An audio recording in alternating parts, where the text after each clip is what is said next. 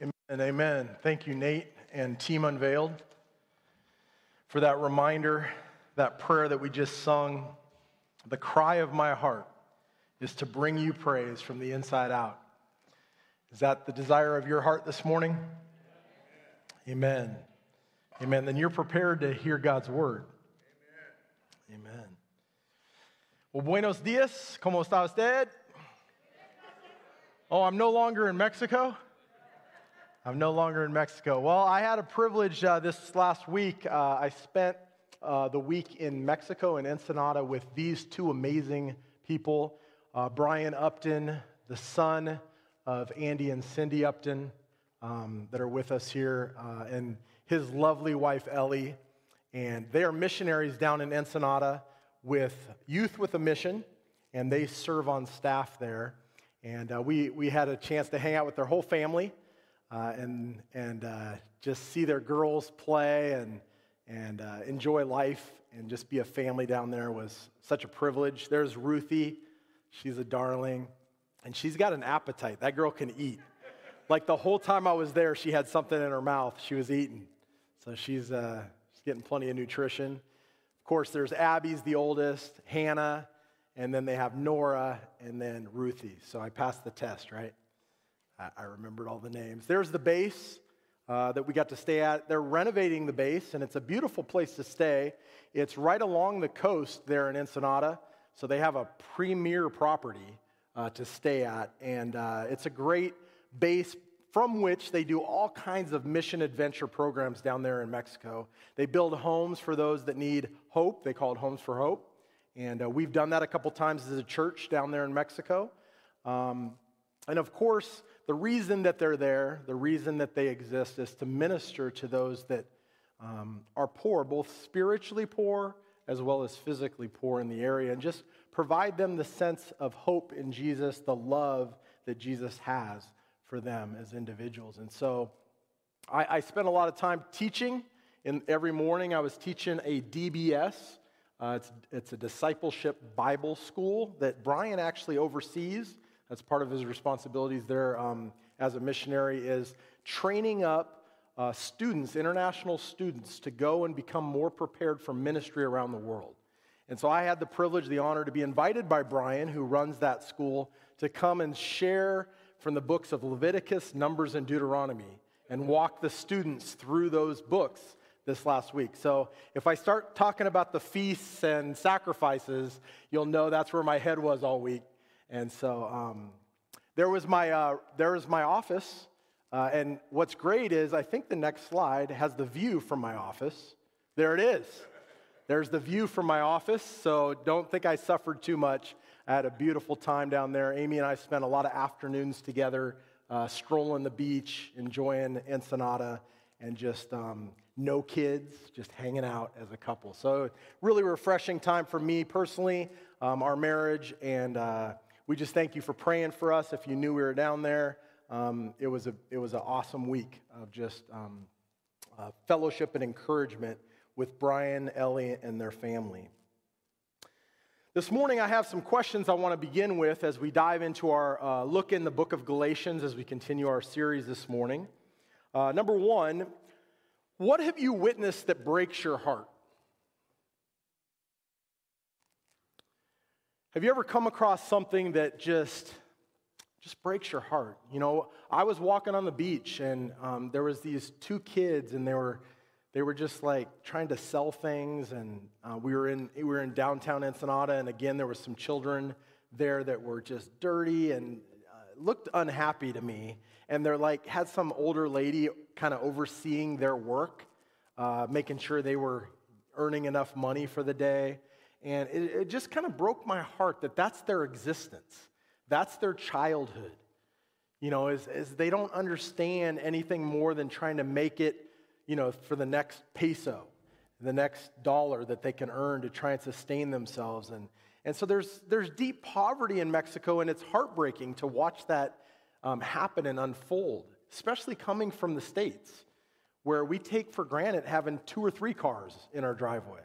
And yet, a lot of these people, if they're fortunate to have a vehicle, that's a measure of success and wealth. And so there's so much that we have that we should be thankful for, but it should turn around and become a blessing in our lives to others, should it not? What breaks your heart? Number two, how can God's love be shown into that situation?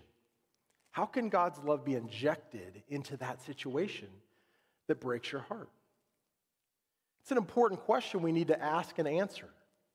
In what way can God's love show up in a powerful way in that situation?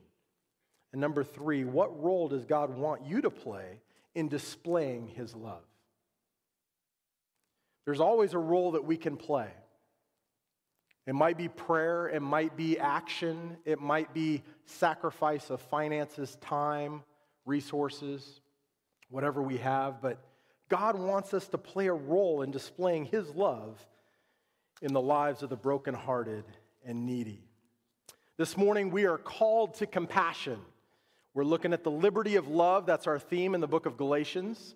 And we're in chapter 2 this morning as we begin, starting at verses 1 through 10. Let's pray before we dive in. Heavenly Father, God, we just thank you for being a God of compassion. Being a God who looked on our poverty. And God, it says that though you were rich, you became poor for our sake so that we could become rich in you. And God, I'm just so thankful that you didn't leave us in our state of poverty, spiritual poverty, physical poverty, God, but you walked into our life through Jesus Christ. You opened the door to the riches of heaven. And God, through him, we can have a relationship with you that's renewed. We can enjoy your blessings, both spiritual and physical, that come through following you. God, I pray that we don't just hoard those blessings, that we turn it around and we become people of compassion in your name, that we might represent you well in this community and world. We might learn to love first. In Jesus' name, amen. Galatians chapter 2. Hopefully you were here for last week as Jeff dove through the rest of chapter 1. And we began to see that Paul is creating a defense for why he has authority. A defense for why he has the right to speak into the lives of these people that are in the churches in Galatia. And we see that he shares kind of his personal testimony. He shares what God had done in his life personally in calling him to be a minister of the gospel to those people who were outside of God's, far away from God, outside of God's favor, the Gentiles, the Greeks. So in Galatians chapter 2, as we dive in, it starts with this. Paul continues his thought. Then after 14 years, I went up again to Jerusalem with Barnabas, taking Titus along also. I went up according to a revelation and presented to them the gospel I preach among the Gentiles, but privately to those recognized as leaders, so that I might not be running or have run the race in vain. In order to provide some context for today's passage, my goal is we need to walk back and see a little bit more about Paul's life, Paul's ministry, specifically Paul's trips to Jerusalem. The Bible records for us 5 times after Saul, who became Paul, became a follower of Jesus. There were 5 times the Bible tells us that he went into Jerusalem. I want to walk through those with you so that we can understand a little bit about the context in which Paul writes.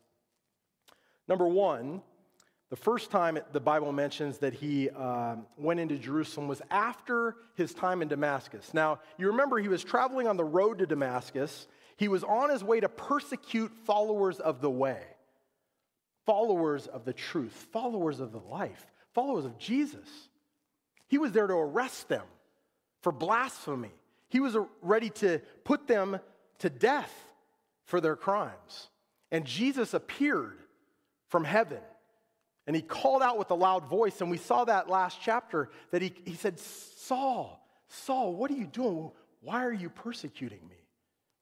And Saul was knocked off his horse and was just like stunned, and he was blinded by the light, and he cried out, Lord, Lord, who are you, Lord? And the voice answered, I'm Jesus, whom you are persecuting. Now get up and go and follow what I tell you to do. Get on track with me in the life I have for you. Saul, being completely overwhelmed, he went into Damascus. He found a man who healed his blindness. And then it says that Paul went out into the desert of Arabia for 3 years. The Bible tells us that he just tried to, you can imagine he had like a concussion or something, right? He's trying to clear his head.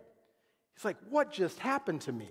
And so I'm sure he spent those 3 years kind of like his Bible school experience, right? He went into the desert and he spent time in the Word, the Scriptures, the Torah. And God began to reveal to him how all of those stories in the Old Testament pointed to the Messiah. And the Messiah was fulfilled in Jesus Christ. And Paul began to catch fire for who Jesus was and what he meant to people's lives. So the Bible says that he ran right back in, and he went, first thing he did is go to Damascus, but soon after that, the Bible records that he went into Jerusalem. It's in Acts chapter 9, verse 26 through 30. We're going to actually read it this morning. And it's also told again in Galatians chapter 1 last week, verses 18 through 20. The second time the Bible records that he went into Jerusalem was during a time of great famine. Some 14 years later, he returns to Jerusalem. And the Bible says that the reason he went is it was sort of a missionary journey because there was a time during the reign of Claudius, he was an emperor in Rome, in about 47 or 48 AD. So this is something about 17 years after Jesus had died on the cross and risen again. And that experience that Paul had on the road to Damascus, seeing Jesus. The Bible tells us that there was a great famine that hit the whole land. And so Paul gathered the resources of the churches in which he was a part of and ministering to, and they brought relief to those that were suffering in Jerusalem. This is the trip that's likely in view here in chapter 2 that Paul's writing about, that after 14 years he went and he traveled with Barnabas. And it says in here that he also traveled with a man named Titus. And we'll see in a little while why. Number 3, the third time he went up is to attend the Jerusalem Council that's recorded for us in Acts 15. He was there, and in that council, the issues that are at play here in chapter 2 in Galatians were settled once for all within the church.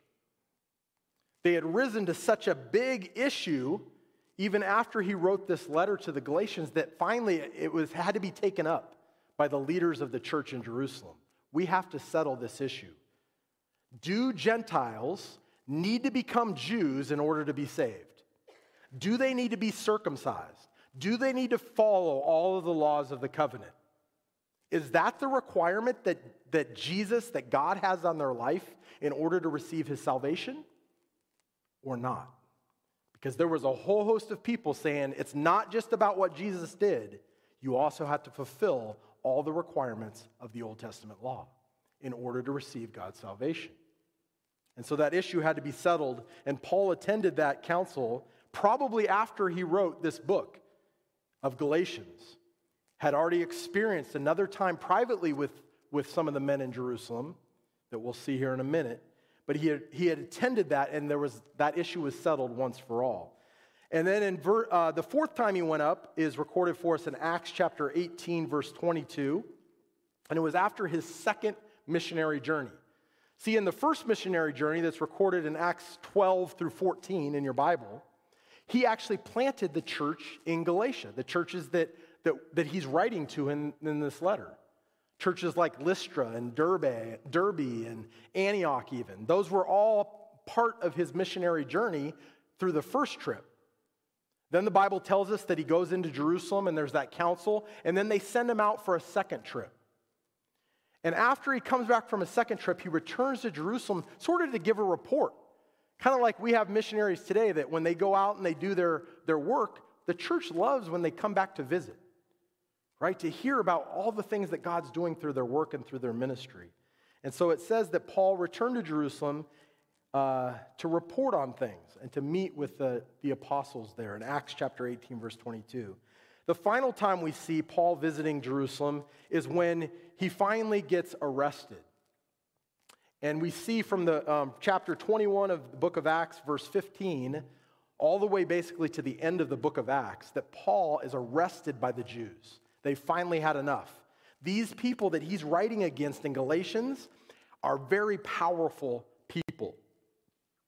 And they haven't given up. And now they're saying, hey, we can't beat them in the argument. We don't seem to win in the council, but we're just going to get rid of them. We're going to find a way to accuse them of wrongdoing and have them tried and killed, just like we did with Jesus.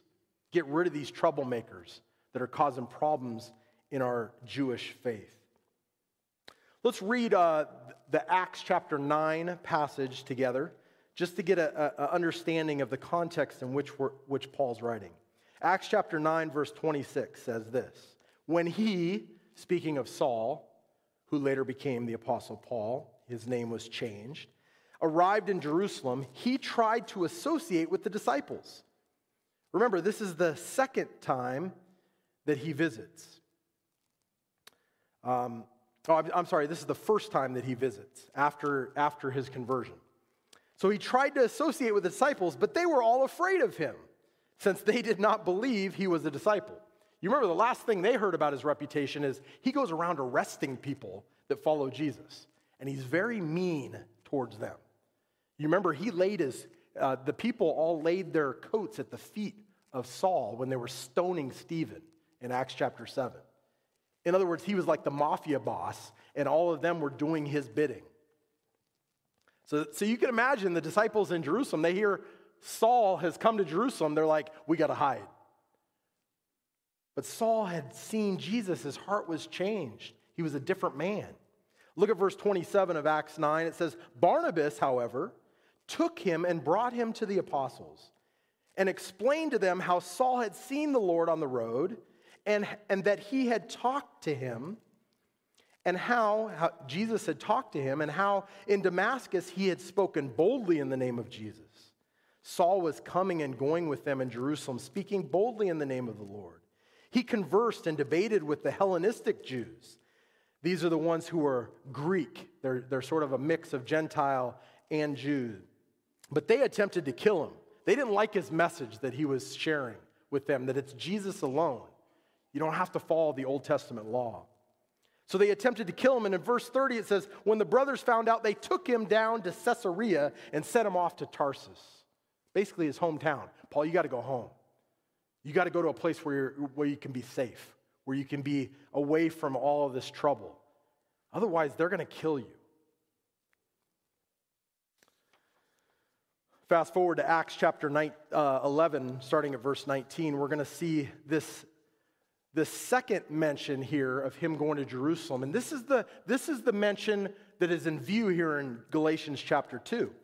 Acts chapter 11, verse 19. Those who had been scattered as a result of the persecution that started because of Stephen, remember he was martyred in Jerusalem, the very first Christian martyr, they made their way as far as Phoenicia, Cyprus, and Antioch. If you knew the map in that day, that's sort of like Phoenicia was in North Africa, Cyprus was an island in the Mediterranean, and Antioch was in northern Asia, or like up there near Turkey. So it's kind of saying, hey, the gospel started spreading as far as these locations are concerned. And they're speaking the message to nobody except Jews. They're not going to the Gentiles. They're not going to the Greeks, the people who are far away from God.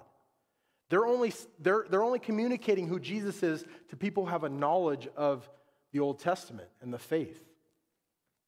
But verse 20 we read, but there were some of them, Cypriot and Cyrenian men, in other words, those guys who were from the island of Cyprus and from the North African place called Cyrene, who came to Antioch, that was up in north of Israel, near Turkey, and began speaking to the Hellenists. The Hellenists in this context are people who don't have a Jewish background.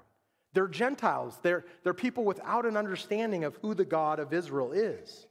And they proclaimed to them the good news about the Lord Jesus. Verse 21, the Lord's hand was with them, and a large number who believed turned to the Lord. Then the report about them was heard by the church that was at Jerusalem, and they sent out Barnabas to travel as far as Antioch. And when he arrived and saw the grace of God, he was glad and encouraged all of them to remain true to the Lord with a firm resolve of the heart. For he was a good man, full of the Holy Spirit and of faith. And large numbers of people were added to the Lord.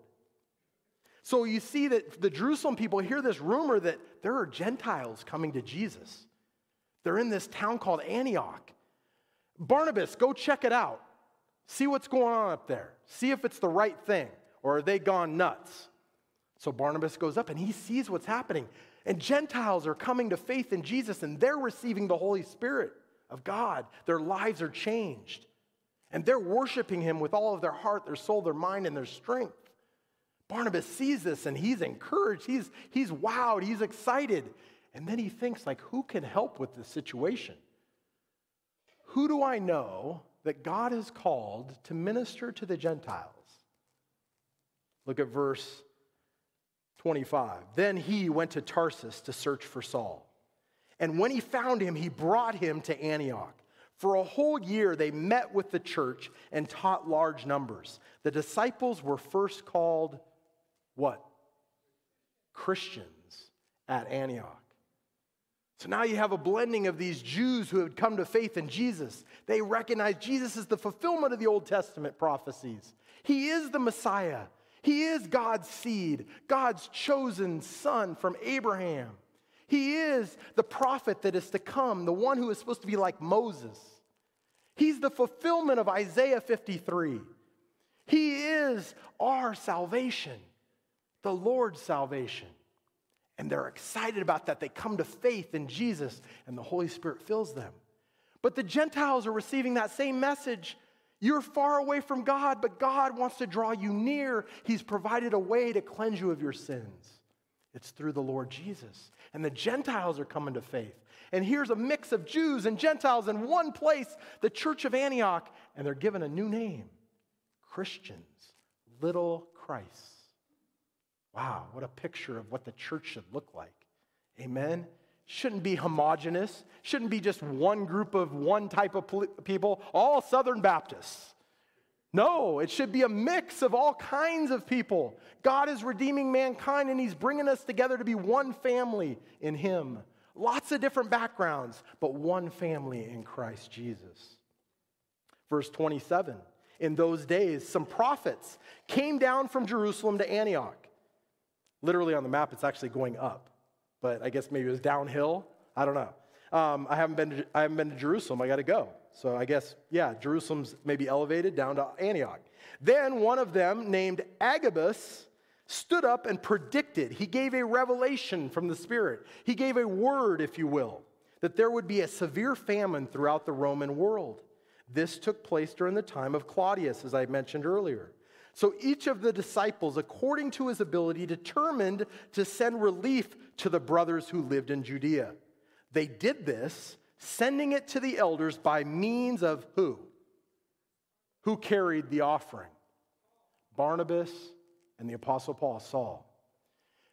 Here you see they're carrying the offering. In Galatians it says they brought another guy with them. His name was Titus.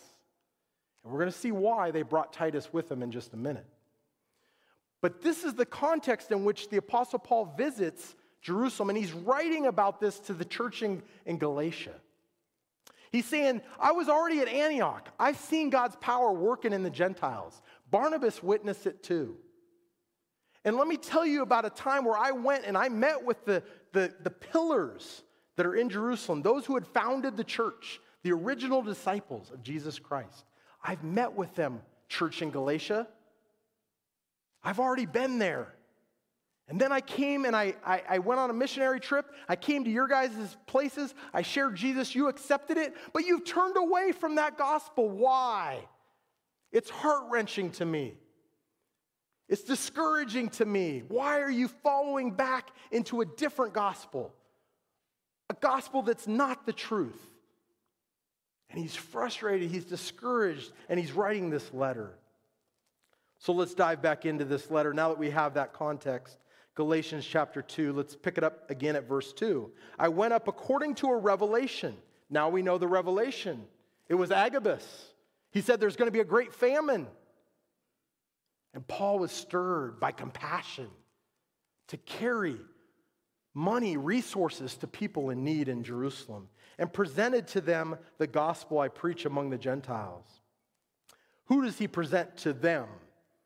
He presents to the disciples that are in Jerusalem, the leaders of the church. We're going to actually see a few names in a minute. But privately to those recognized as leaders, so that I might not be running or have run the race in vain. Now, Paul is not concerned that he doesn't have the message of the gospel right. He's not looking for men to affirm whether his good news that Jesus gave him to share is correct or not. He already knows it's the truth. He's confident in the gospel that he is presenting to all those he's ministering to. So what is his intent here? Why does he say he's hoping that his race is not run in vain? And so he wants to meet with the leaders of the church in Jerusalem. This is why I believe he felt like if they require that all of the people who come to faith in Jesus become circumcised, become constrained by the terms of the old covenant, then my ministry is going to be severely hindered and hampered. Because I haven't preached that message. Because that isn't the message God wants me to preach. That isn't the true gospel. But I got to clear this up with the other leaders, or else there's going to be a lot of confusion among the churches. And so he meets with the leaders to find out. I'm sure there was a lot of prayer that went into this meeting. God, let your Spirit give the same message to both of us. Verse 3, but not even Titus, who was with me, though he was a Greek, he was won to Christ through Paul's missionary journeys. In Galatia, they knew him. And he was won to Christ, but he had no Jewish background, completely a Gentile. So Paul brings him along. He's a case study right there. He's evidence, firsthand evidence. Here's a man, God saved, has no Jewish background, hasn't been circumcised, but let me tell you, can you see the power of God in his life? Can you see the Holy Spirit in the man? Paul knew that he had the Holy Spirit. There was evidence of the Holy Spirit in Titus's life. And so he brought him to say, hey, let me tell you, there's a man who has not been circumcised, and yet God's power is working through him. So he brings him along just in case. He needs like some evidence here, right? Verse 4, the issue arose because the false brothers smuggled in, literally they sneaked their way in, who came in secretly, and here was their motives. It's listed right here. They had two motives: to spy on the freedom that we have in Christ Jesus, and number two motive, in order to enslave us. So these Judaizers, they don't like the idea that people are free once they come to Jesus, because they've lived their lives by a set of rules, and their lives are miserable, and they want everybody else to be miserable. And they want to enslave them back to the law. But Jesus had fulfilled the law. Jesus had set us free from the consequences of sin that the law points out. And who the Lord sets free is free indeed, amen? But they didn't see that yet. But verse 5, listen to what Paul says. But we did not give up and submit to these people for even an hour, so that the truth of the gospel will be preserved for you Galatians. I did this. I went to Jerusalem. I met with those leaders. I did it because I didn't want the gospel to be messed up when I delivered it to you guys. I delivered it in its pure state, that all you need to do is believe in the work of what Jesus Christ did on that cross. It was about, the gospel's about Jesus, about his work. All we have to do is believe, place our faith in, agree with what God has done to remove our sin and to cover our sin. When we do that, the Bible says we will be saved. It's not by works of righteousness which we have done, but by his mercy he saved us. That's actually in the book of Titus. Verse 6. Now, what was the message of the Judaizers? It's recorded for us in Acts chapter 15, verse 1. This was their message. Unless you are circumcised according to the custom taught by Moses, you cannot be saved. That was their message. Paul is there to refute that as being false, as being, don't give in to that. Verse 6, now from those recognized as important, what they really were makes no difference to me. God does not show favoritism. In other words, he's downplaying the idea that these guys are to be worshiped like the Pope, right? No, they were fishermen that God called and made disciples. Yes, you should respect leaders in the church, but you shouldn't worship them, right? We should have a respect for those who have authority over us, who have knowledge of the faith, but we should not sit there and bow at their every word. As a matter of fact, Paul a couple times confronts Peter because he's way off course. Paul says, you're messed up, Peter, right? In the same vein that Jesus did, do you remember? Jesus had to say, Peter, you're off course here. So we're all fallible humans. So, don't bow at my feet. Bow at Jesus' feet. Verse 6, they added nothing to me, is the way that verse concludes. In other words, they said, Paul, what you're sharing is the truth. We add nothing to your gospel. Your gospel's sound. So let me look at a couple things here. The gospel of compassion and grace. Let's go through these slides quickly. Compassion takes a stand for truth. It always has, it always will. When lies creep in, people are bound up. That's not compassionate. The truth is compassionate. There is spiritual poverty in our world, and what needs to alleviate that spiritual poverty? The truth of the gospel of Jesus Christ. That alone is going to solve the spiritual poverty that exists in our world, and here's where the United States is no exception to that poverty. The people all around you in your world are just as poor spiritually as anybody else in this world when it comes to a relationship with God. We need to have compassion. We need to stand in the truth of God's grace. Number one, God's gospel is all about Jesus. Number two, God's gospel is available to all. That's compassion. Number three, God's gospel brings freedom and blessing to anyone who receives it. Nothing can be added to the gospel of compassion and grace. What's the big deal? What's wrong with adding on to the gospel? Paul is fighting so that the gospel is not Jesus and a bunch of rules. Why is that important to fight for? Here's why. Number one, if you have the gospel and other things, it empties the power of God and the cross. No longer is that a powerful thing in our lives because we got to do a bunch of other things too. So that wasn't good enough. Number two, it enslaves those God intends to set free. God has called us to enjoy the freedom that comes when we accept His forgiveness and grace. But don't use that freedom to indulge the sinful nature, the Bible tells us, but use that freedom to do works that are going to bring glory to God. You're always worried about, am I good enough? Is my salvation secure? That's what happens when you add to the gospel of grace. Number three, it emphasizes human effort, not God's glory. Works become wearisome. These Judaizers, they were weary because they knew they couldn't measure up to the law, but that was the point of the law. To point out you can't measure up, you need God's help. You need God's salvation. It was to point them to Jesus. But instead, they were still trying to measure up, and their works became wearisome. Christian work should be worshipful. Amen? Our works, God prepared good works for us to do, right? Ephesians says, for you are saved by grace through faith. It's not of yourselves, it's a gift of God, not by works, lest anyone boast. For we are God's workmanship, created in Christ Jesus to do good works, which He prepared in advance for us to do. The Bible tells us that we are to be doing good works that are an outflowing of our faith in God's good work of what Jesus did on the cross. But those works should be worshipful, not wearisome. Galatians chapter 2, verse 6. Now from those recognized as important, what they really were makes no difference to me. Here's Paul again saying, quit worshiping those guys in Jerusalem.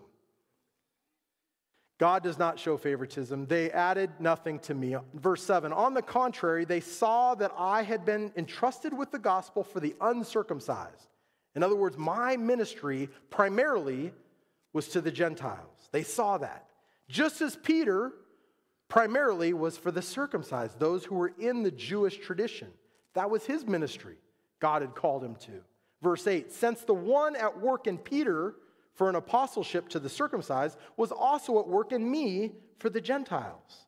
Verse 9, when James, that's the brother of Jesus, Cephas, another name for Peter, and John, recognized as pillars. In other words, here's your here's your pastor trio in the church in Jerusalem, right? Here in Crossroads, you got Pastor Kurt, Pastor Matt, Pastor Jeff.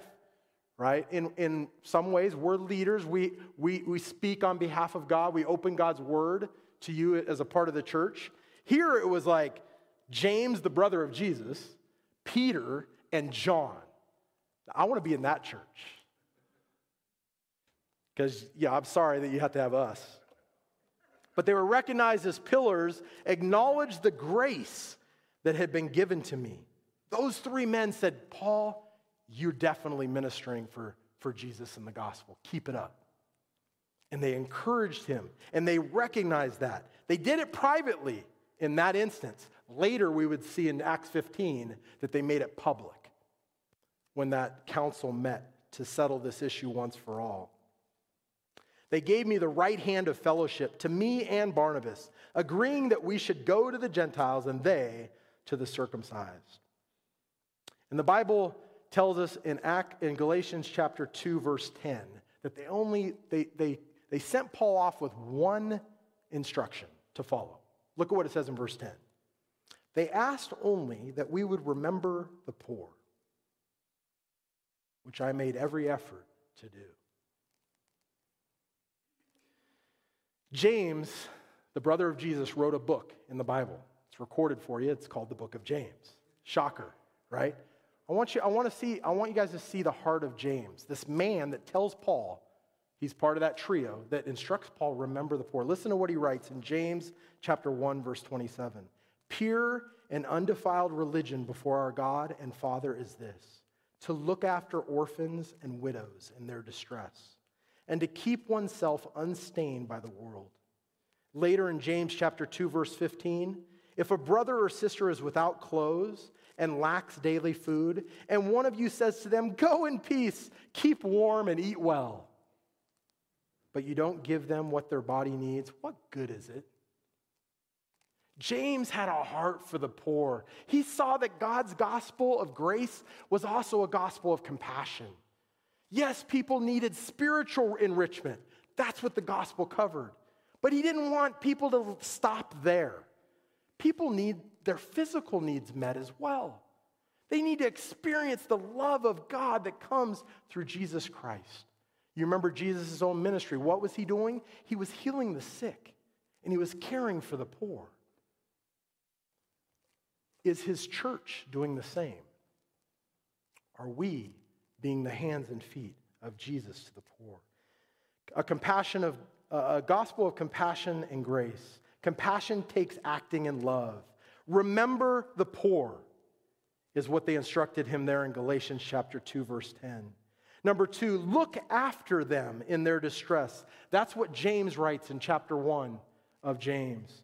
And finally, give them what the body needs. Chapter 2, verses 15 and 16. We are called to love first. Amen? Amen. This morning, I'm going to close with these questions. I'm going to invite Dennis to come up. Dennis is going to be praying for us and also for our hearts for the poor and for the poor and the needy that are in our world, both here in Carmichael and around the world. God wants us to have a heart for the poor. Number 1, have you embraced God's gospel of grace and compassion for yourself? Do you realize that you are spiritually poor? You're without a relationship with God. Your sins are not forgiven. You are in danger of being under God's wrath and paying for your sins yourself. God doesn't want you to stay that way. God wants you to experience the freedom and the peace and the forgiveness that comes because of what his son did on that cross for your sins. Will you embrace that for yourself? If you haven't done that personally, pray that prayer. Jesus, come into my heart. Be my Lord and Savior. I've sinned. I've broken your law. I need your forgiveness. I need you to come in. Holy Spirit, move into my life and show me how to live a life that's pleasing to you. Number 2, who in your life needs to hear that truth? Who needs to hear that truth? Do you have a heart of compassion to present the truth of the gospel to them? And number 3, how can you love the least, the brokenhearted, for Jesus? Dennis, will you come and pray for us?